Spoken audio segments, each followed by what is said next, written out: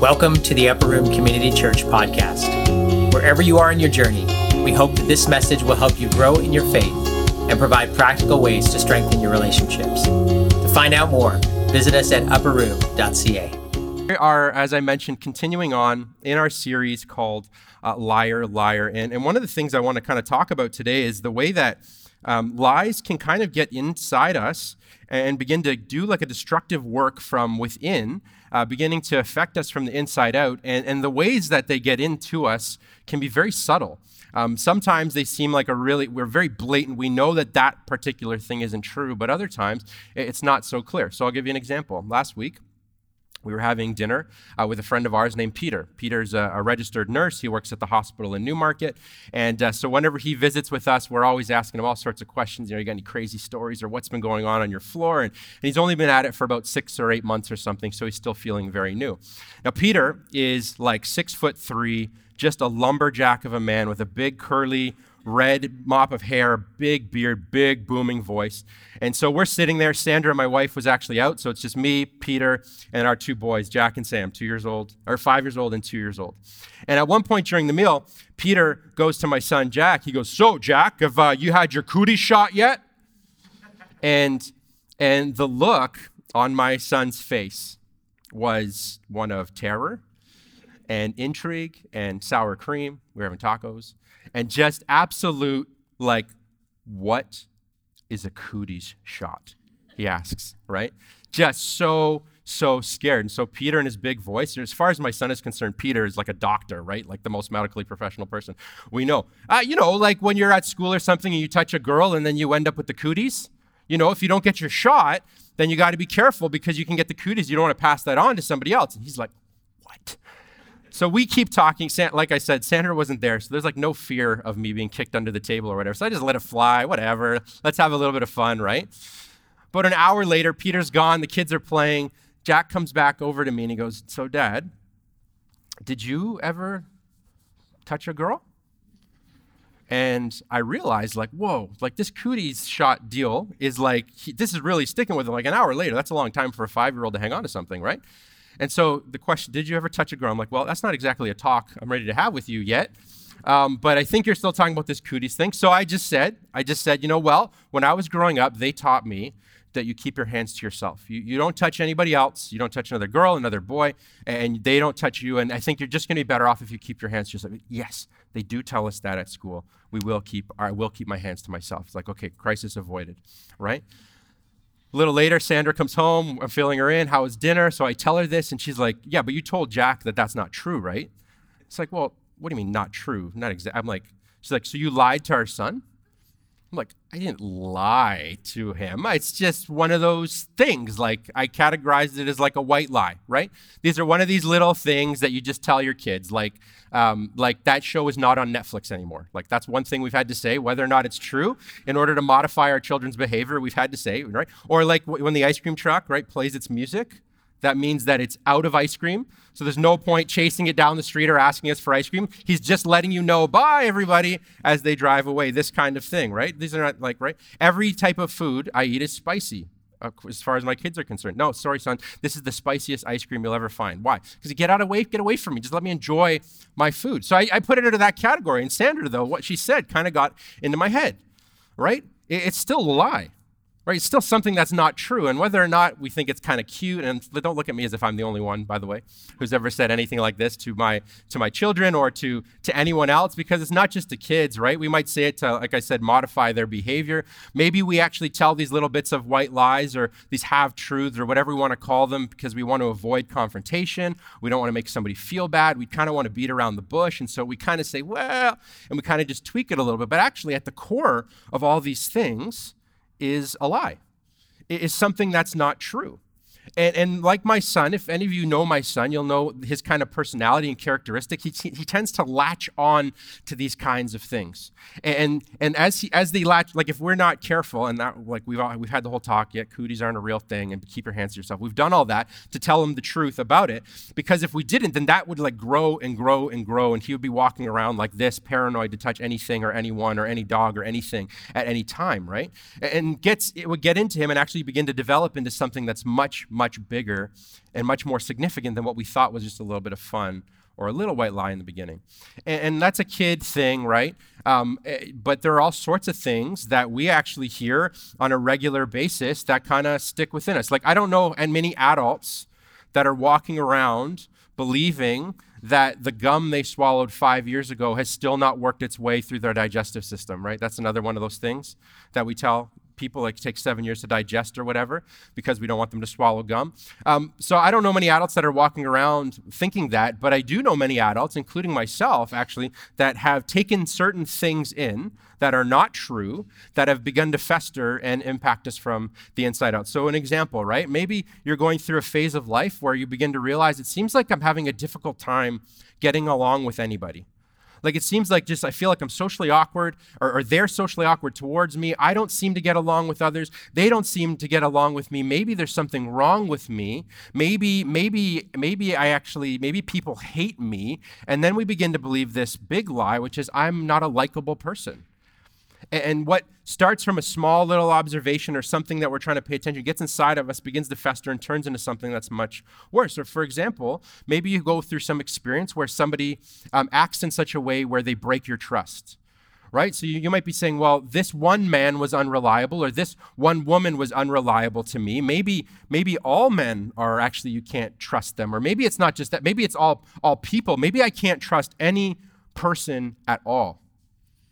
That turns into a big lie.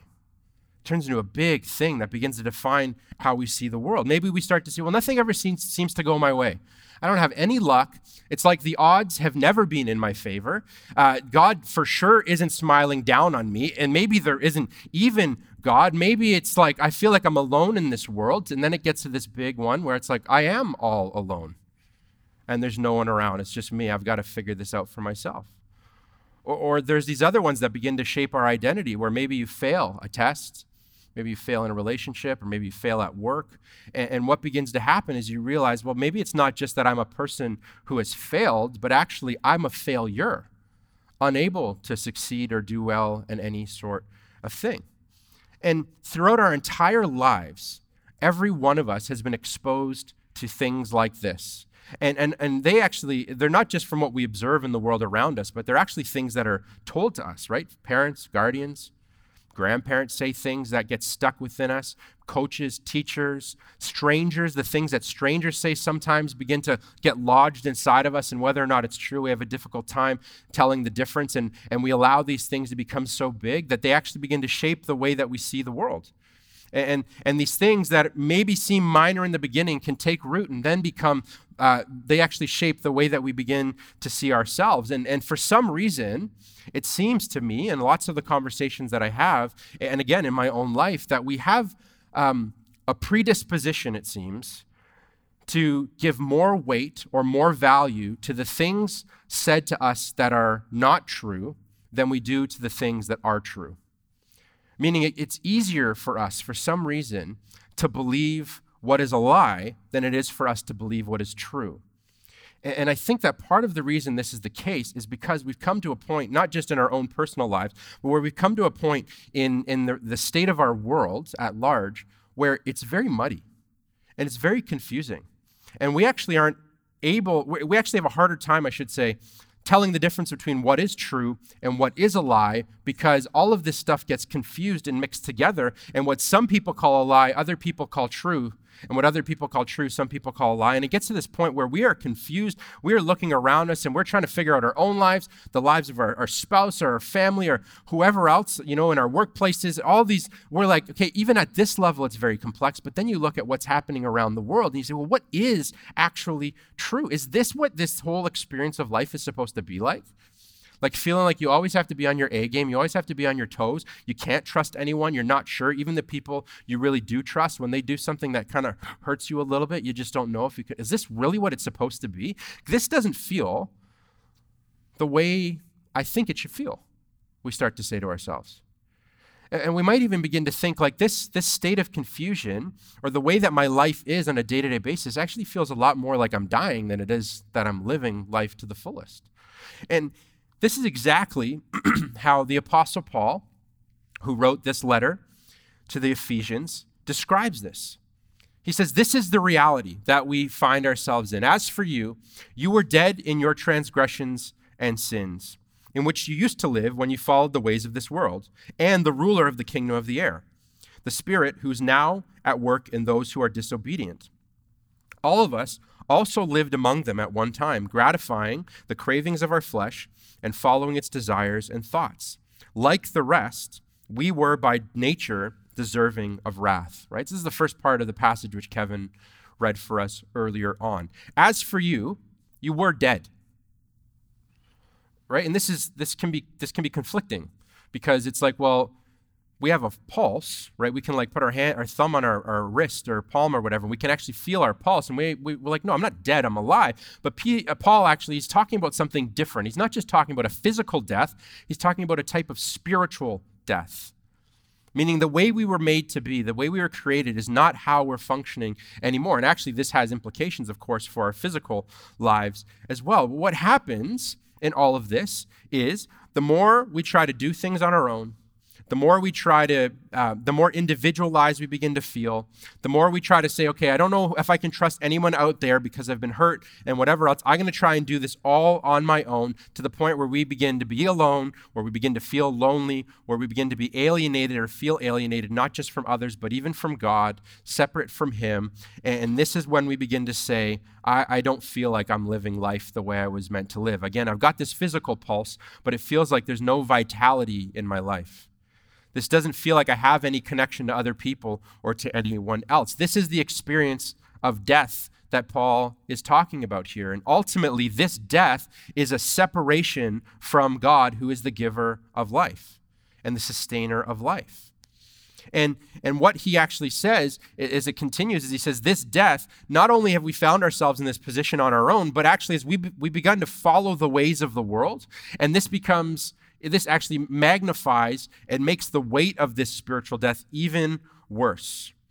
So Scripture talks about this idea of the world in a lot of different ways. And basically, the most general way we can define it when it's talking about the world is the sense of all that goes on around us that is not happening in the way that God had intended or designed it to be.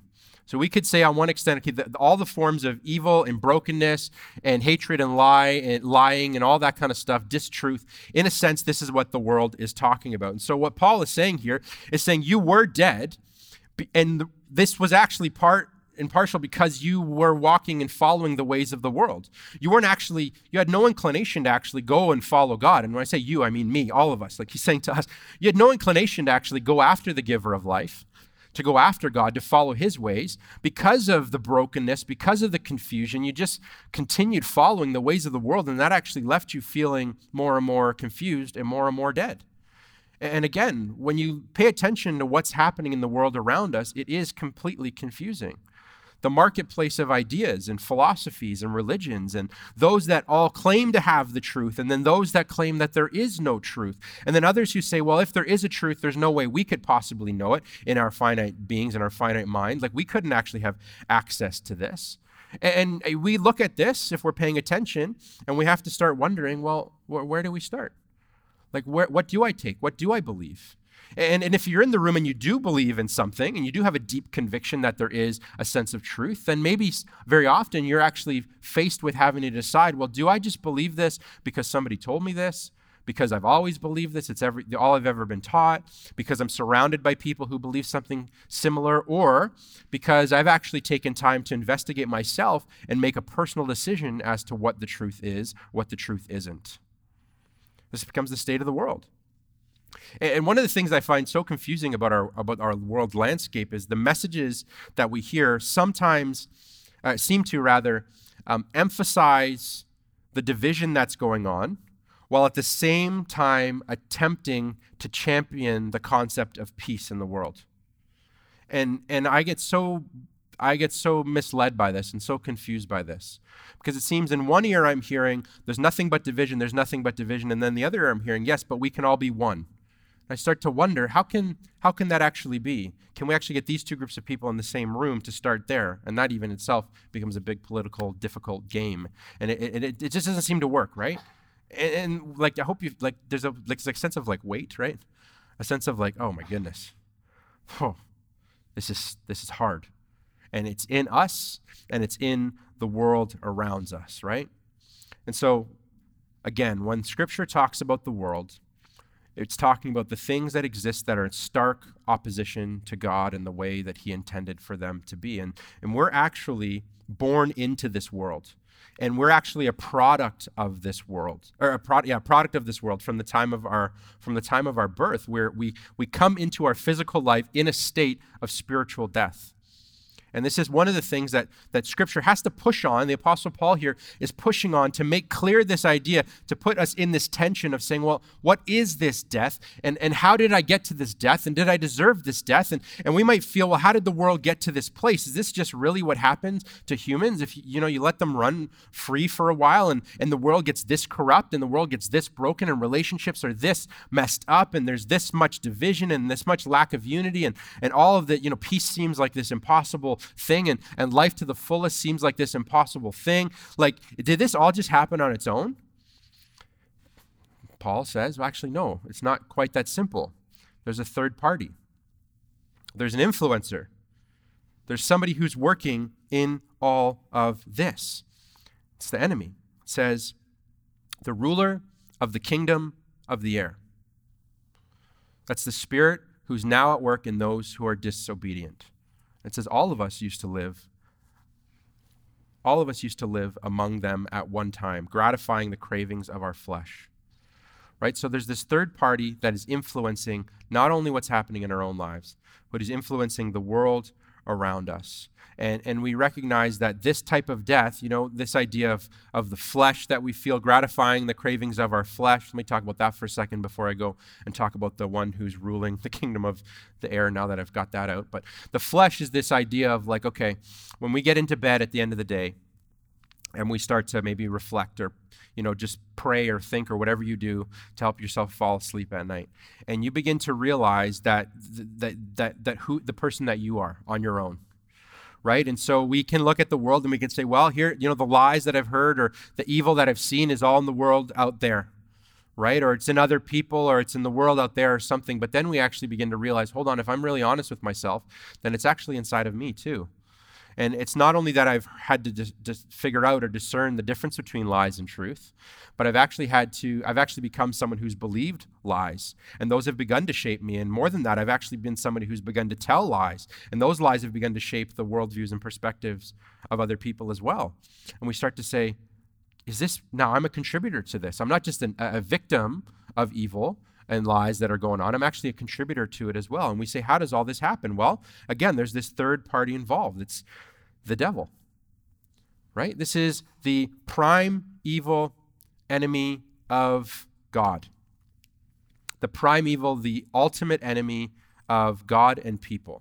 It's actually a created being who at a point in history became so full of himself, so conceited, came to the point where he himself wanted to be God, and so he was actually cast out of the presence of God. He was created as an angel and was cast out of the presence of God, and he left with about a third of all the angels, and I know that's like a whole interesting concept in itself, but cast out of the presence of God, and from that time has always been about destroying God, destroying God, but destroying any idea of God and actually beginning to fuel all of the stuff that comes into this broken world that's around us. And Scripture talks about Satan in a couple of different ways. First of all, the most common word we have for him, or title we have for him, is Satan, which is actually the Hebrew word for the Hebrew translation of the word accuser. So primarily, one of the ways that the enemy works, that Satan works, is he's an accuser. An accuser is somebody who claims that someone has committed an offense or done something wrong. And so when we begin to feel shame or guilt or like that we are just the worst person, that's the effects of the enemy's influence on the world speaking to you. Of course you're not good enough. Of course, Rhonda, you're not going to get up there this morning. You think that you have what it takes as a leader, that you can go up there and you're going to lead other people when this is how you feel. He begins to accuse us, right? I mean, you talk to just about any preacher or just about any worship leader or just about any person that's involved in serving on a Sunday morning context, and they will be able to tell you the amounts of lies that we begin to hear and we don't even know where they're coming from. What we do in a sense, right? We have this theoretical understanding of how Satan works, but there's a sense like, where did that big idea come from that all of a sudden that this is the absolute worst sermon that's ever been preached, true or not, right? We begin to hear these things and think these things, and they begin to take root within us. He's an accuser. He says things like that. And secondly, we also know the name the devil, which is just the Greek translation of the word Satan. So you can say Satan, you can say devil, you can say the enemy, you can say the ruler you can call him whatever you want to call him, but this is the ways that Scripture talks about him. And so from the beginning of human time, the enemy's goal, Satan's goal, has been to divide people from one another and to divide people from God. And over the course of these next couple of weeks, as we go through this series, Liar, Liar, we're going to talk about a variety of the ways in which he does that, even from the beginning of Scripture, when we look at Adam and Eve and when they stopped trusting God and the impact that the enemy had right there. But for our sake this morning, we're talking about lies that he tells, and actually this is the MO of the enemy. This is the primary way that the enemy does what he does. He tells lies to us, and he tells lies about us. Jesus, on one occasion, was doing some teaching in the presence of a number of religious leaders and some people that were just beginning to follow him. And he describes Satan like this. He says, "The devil was a murderer from the beginning, not holding to the truth, for there's no truth in him. When he lies, he speaks his native language, for he is a liar and the father of lies." It's a strong description. I love how it says it's his native language, his default. The number one thing that he speaks is things that are not true, are things that are in opposition to what God has done, what God has said. Things that get inside us and begin to affect us again from the inside out. And he's so crafty and skilled at doing this, at telling lies, at influencing the world in this way, where he's not just whispering his own lies, but he's getting others to do it as well. He's so crafty. And I would say that one way that it seems to me that he does this primarily is by convincing us somehow that the things we're believing are not from outside, but they're actually our very own thoughts. And I don't claim to understand fully how this works. I can't know exactly how he does everything that he does. I would imagine that in the room there is this sense of connection to this idea, though, where there are folks here that are saying, yeah, I have had these experiences, or I have had these thoughts where something that is just so wrong and so opposite to what I fundamentally believe is true, but this thought came from inside of me, and now I'm trying to sort out again, is that from me, is that from the world? And I think this is actually one of the ways that the enemy works in all of this, disguising his lies as if they are our own thoughts. And we don't necessarily think of the devil all that much. I mean, it's possible to think of the devil too much, where we start to give him too much credit and believe that he's around every corner doing every little thing. And in a sense, he is manipulating and he is at work. But we can get so far gone obsessing about the devil that we forget about some other things I'll talk about in just a minute, about, the truth of how God is at work in that and fighting against him and holding him at bay, actually. And we might have pictures of the devil, a monster-looking creature with like a goat head, or, a red demon-looking thing with a pitchfork and horns, or something like that. And I think that those visual representations, a lot of them are inspired, I think, by like Dante's Inferno and those kinds of things. And it's amazing how somebody wrote a very long poem, and that actually began to shape the way that we think about someone who's actually an enemy, like someone who's actual truth. And it just goes to show even the way that media today, books, movies, whatever, actually shape the way we actually picture God. And picture God, picture the enemy, whatever. And we can get more obsessed with what kind of a creature the enemy looks like, to the point where we now forget that it's not actually about what he looks like, but it's more about how he operates and how he functions, which is exchanging what is true for a lie, to the point where we are no longer able to tell, or it's very difficult for us to tell, what is true and what is a lie. And that's the point of what we're talking about. And so there is this sense in us, as we're going through this passage of Scripture, as I'm talking today, where his influence is widespread, right? It affects a lot of what goes on around our world. It's significant. And so we then begin to think, okay, I am in this state of spiritual deadness, or I have been in this state of spiritual deadness, or I feel like I'm in the state of spiritual deadness, that this isn't how life is supposed to be. And it's not just the world around me that's telling me lies, that's making it difficult for me to know the truth. It's actually some stuff that's going on inside me as well. And there's this third party that's out there actively trying to destroy me because Satan absolutely hates us and wants to ruin us, wants to separate us from God, alienate us from God, alienate us from others to this point where we feel completely hopeless and helpless all on our own. We get to this point of saying, if it's really this complicated, what can actually fix this? Or what is the solution that Scripture gives us for a problem like this? Because we can't go and, if you're dead, like how can you solve a problem if you're dead, right? If you're laying dead, you're not just going to say like, I think that's enough of this and just get up and start walking again, right? There has to be some outside influence or outside power or outside source that actually steps in and does something on our behalf. And this is where we get to kind of the refreshing, encouraging part of the passage that we're dealing with. And it starts with the word but. But.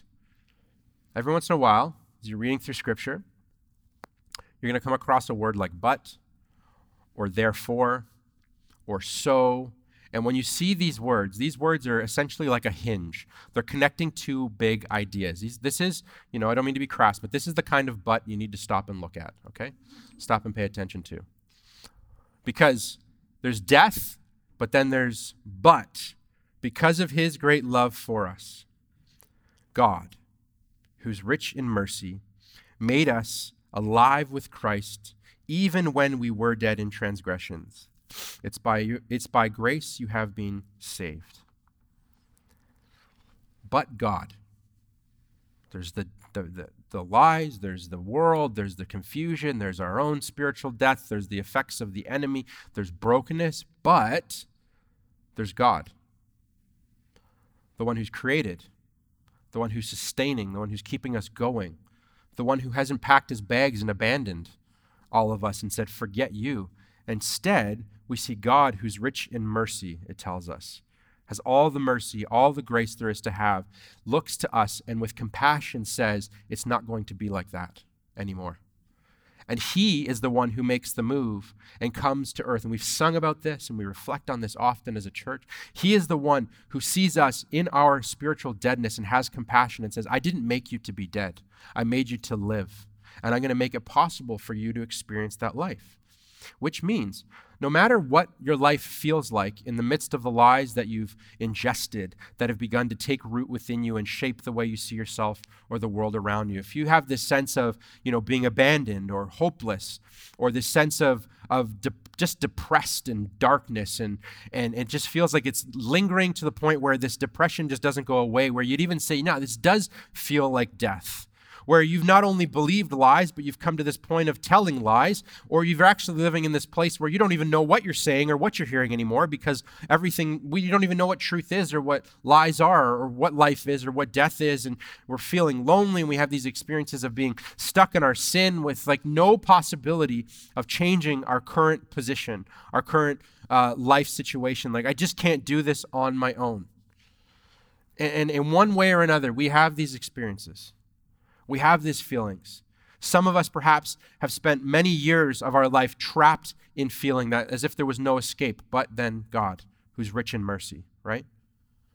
Others are in the room and you're saying, no, I'm feeling this right now, and I have not experienced the richness of God's mercy or the fullness of God's grace. I don't seem to even feel like I can have access to the life that God can give. Might even be how you're feeling. But Scripture debunks that lie and says, but God who's rich in mercy, right? And so God, who's the creator, he created us and never gave up. Again, over the coming weeks, we're going to hear about when this spiritual death entered into the world and the effects that it began to have. The very first thing that happened, Adam and Eve, they go and they hide themselves. And the very next thing that happens, I should say, is God goes and it says as if he's walking in their presence, creates something that covers them up and covers the guilt and the shame. That he makes the move to actually begin this restoration process. That's an act of his own compassion and love. And because he created us, he knows even better than we know ourselves what we need for ourselves, which means he understands what our spiritual death is like. He understands what this segregation or alienation from him feels like and says, no, it's not supposed to be that way, to the point where he's not going to let us figure it out on our own, but instead he's going to say, because I know you, because I made you, because I know exactly what your life is going to be like, I'm actually going to do what is necessary to give you everything that you need to live life the way it was meant to be. He knows that there's no way we could have rescued ourselves because he created us to rely on him fully, which is the beauty of this passage and the beauty of what we call the gospel message, the beauty of what the whole entire storyline, narrative, trajectory of the Bible is all about, telling us the story of who the person Jesus actually is. Jesus, the Son of God, is sent here to live among us, to give his life for us, that through him we will have access to this life, be given this new life. But what's amazing about Scripture is that Jesus is also called the truth. He says about himself, and then others begin to recognize this, I am the way, I am the truth, and I am the life. Not just that I know the way, come follow me, and we'll discover it together. Not just I have some truth that I can teach you, I'm not just a good teacher. And not only do I have life, but I am the way. It is through me that I am the way to God, he says. And I am the truth, not only of God, but the truth, like the capital T truth, all the truth, because all truth belongs to God. He's the creator of truth itself. And he's the one who gives us full life. And so he's the embodiment of what truth is, which means everywhere Jesus goes and everywhere we proclaim his name or everywhere we read scripture about him or every time we pray and ask for his help like we have been this morning, there's this sense where the truth begins to come in and begins to illuminate all of the areas of darkness that are held in shade by the lies and evil around us are lingering. And there's this illumination that comes with all of this. And so Jesus in his life, he doesn't just live as a good teacher and then go away, but he actually lives life and then dies in our place. He experiences the death, right? The death that we died, he experiences that death even though he didn't have to, but he does it in our place. And then we're given this incredible offer from God in love. In his mercy, he says, receive my son, who's a gift. And as you receive this gift, then you begin to experience fullness of life like you were meant to experience it from the very beginning. And you become rescued from this death. And so there's like two groups of people in the room, at least. For the sake of what I'm saying, at least two groups of people. There's one group of people who have certainly at some point in life said, yes, I have received Jesus.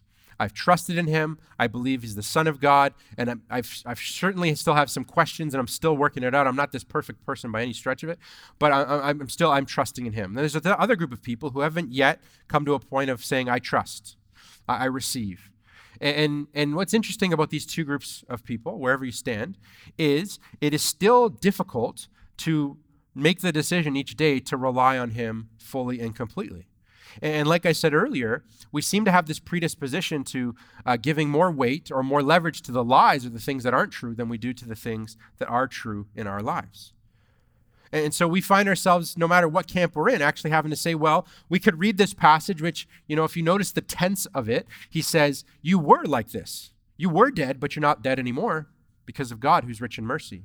You were following the ways of the world. You were being influenced by the one who's the ruler of the kingdom, those who are disobedient, the devil. You were caught up in gratifying your flesh. You were, but then you trusted Jesus, and that's not who you are anymore. But the enemy accuses those of us who are in Christ, doesn't he? And he says, you think you're still in Christ? You think he still loves you? The thing you said to whosoever on your way here this morning, the fight that you had last night, the way you treated that coworker, the way you stole from your place of work, the way you cheated on your test, you still think he has space for you? You gave no time to him. You gave no time for God. You sing all these songs, I surrender everything. You think he actually bought, and it's like he's this accusing voice speaking lies and saying, you're dead. You're not alive. And yet, it's not by anything that we do. We get to say to the enemy as he speaks to us, no, I was dead. Yeah. I was caught up in sin and transgression, alienated from God and other people. I was, but that's not who I am anymore. And we get to say, for those of us that are in Christ, we get to say, make me the person that you said I am already, God. Bring others into my life that are going to support me in this. Let me have a significant encounter with you that I get to experience this fullness of life. I'm not dead. I'm alive. I'm not believing that lie anymore.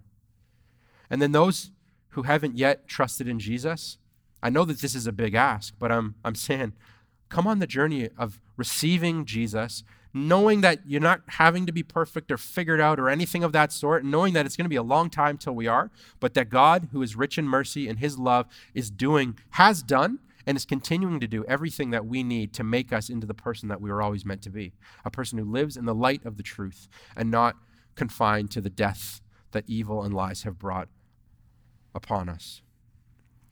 And so if you're wanting to make a decision like that, I actually want to just help you with this. And this is not something our church is shy about. This is not something our church wants to beat around the bush about. We want to be real honest in saying that when it comes to facing the realities of the world, we don't have like step 1, step 2, step 3. And if you just follow that, we don't have any of our own personal solutions to this. And you know what's one of the accusations I heard? Because I preached this message last week already in Vaughan and now again today, right? And one of the accusations I've heard from the enemy that I begin to think is you're going to tell people how royally screwed up and dead the world is and how dead they are and how dead you have been and you feel, and you're just going to tell them that Jesus is the solution to that?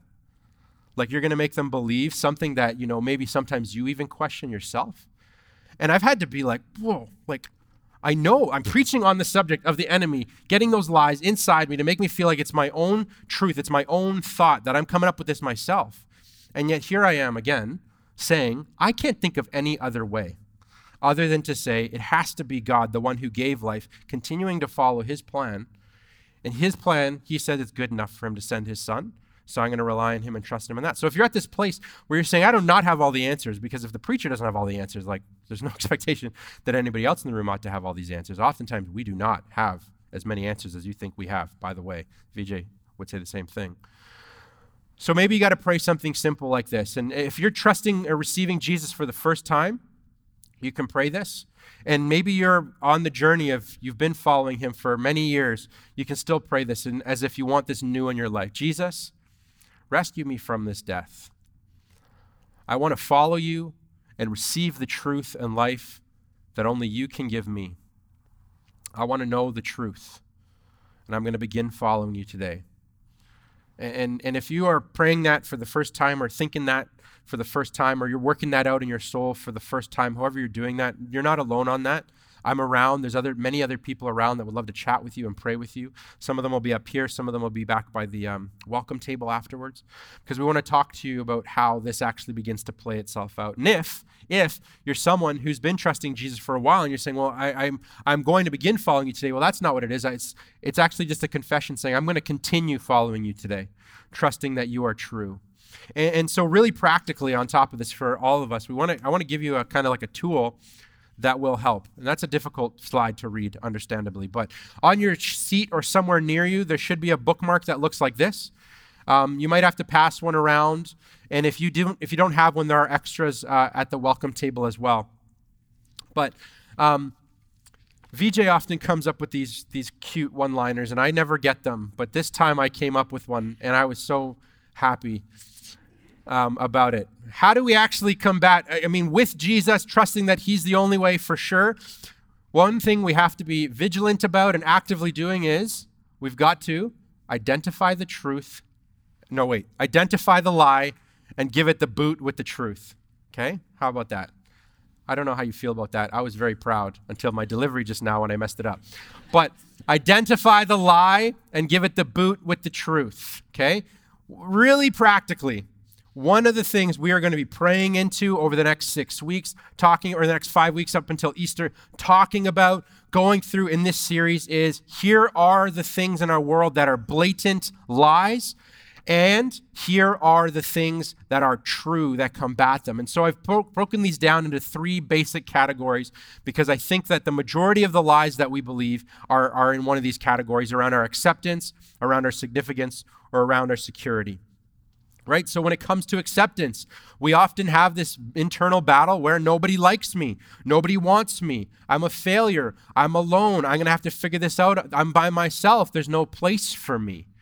Those are lies. In all of their iterations and all of the different versions they come through, they are not true. And so you can look down this list and you can see, well, when it comes to being accepted, first and foremost, I see myself as being someone who's accepted by God.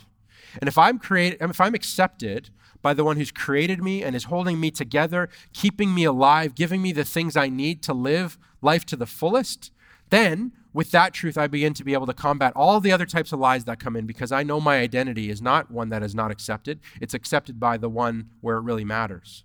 Or it has to do with our significance. These lies that get inside us, I'm worthless. I have no purpose. I have no vision. I don't even know what I'm doing. I can't go on this way. Well, that's a lie. You're going to identify the lie and you're going to give it the boot. You're going to push back or fight back against it with the realities of Scripture that tell us who we are according to God in His Word. And there's a whole bunch of them there.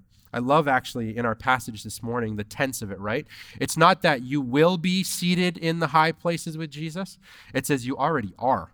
And we're not physically or there, but it's like that identity is already true for us. We're already in the sense that close to God. And then the security, right? God doesn't want me. God has stopped loving me.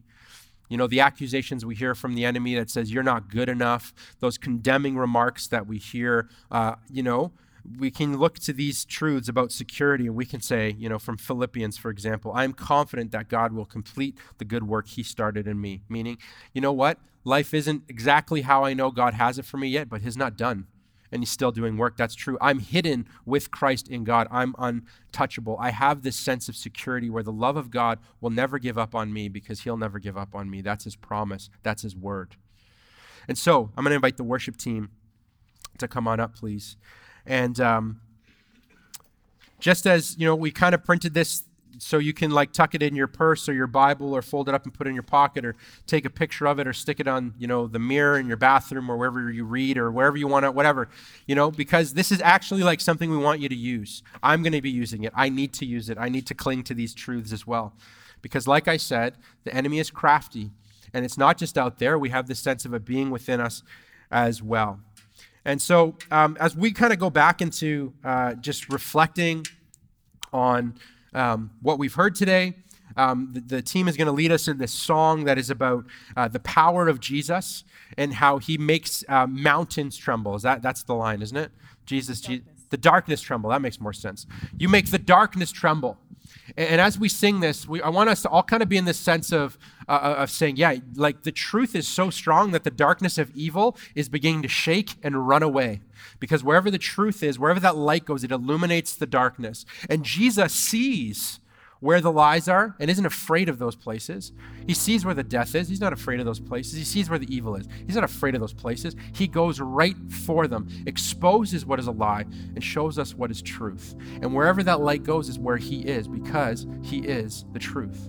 And so as we join with the team in singing this, whether it's a familiar song or not, whether you want to sing your guts out or whether you just need to spend some time reflecting on this, in your heart and in your soul, letting it get from, your head down into your heart, whatever you need to do, this is an opportunity for us to say, yes, Jesus, be truth. You are truth. Let me see you as truth. And so, Jesus, we do pray that you'd help us in this moment. The enemy is even working now, I'm sure. He hates us. He hates what we're doing here. And we're saying He has no power. Jesus, you have defeated him. You are stronger than him. You are the truth. And as we proclaim your name, he runs and hides. Evil runs and hides. Lies begin to be exposed and we see what is true. And as we go on this journey of figuring out what is a lie, as those things are lit up, Lord, I pray that at the end of it, we would be left with you, the one who is truth, that we'd be so satisfied. And so, Jesus, as we sing together as a congregation, we pray that you would reveal yourself to us again. Maybe there's someone in the room that is actually making this confession of wanting to follow you for the first time today. Jesus, I pray that they would just be so certain that you are for real, so confident in your love and the peace that you offer, that they are made right with God, their Creator, and that they now get to begin this journey of experiencing life the way it was meant to be. And for those of us that have been following you for a while, we just admit that The enemy, we recognize the enemy is still trying to attack us and get at us all the time. And sometimes we believe him, but we don't want to. And we resonate with this passage this morning, and we say, that's who we were, but that's not who I am anymore. I used to be separate from God, but now I'm his child. I used to be dead, but now he's given me life. I used to be lost, but now he's shown me that he's the way. I've received Jesus' truth. Help us, Jesus, today. And as we go all the way through until Easter, that you'd help us to be honest with the things that we've heard and that have taken root within us, and that you'd expose those and give us life. So we pray, Jesus, that you'd make this happen now as we continue to sing and worship you. And I pray this in your name. Amen.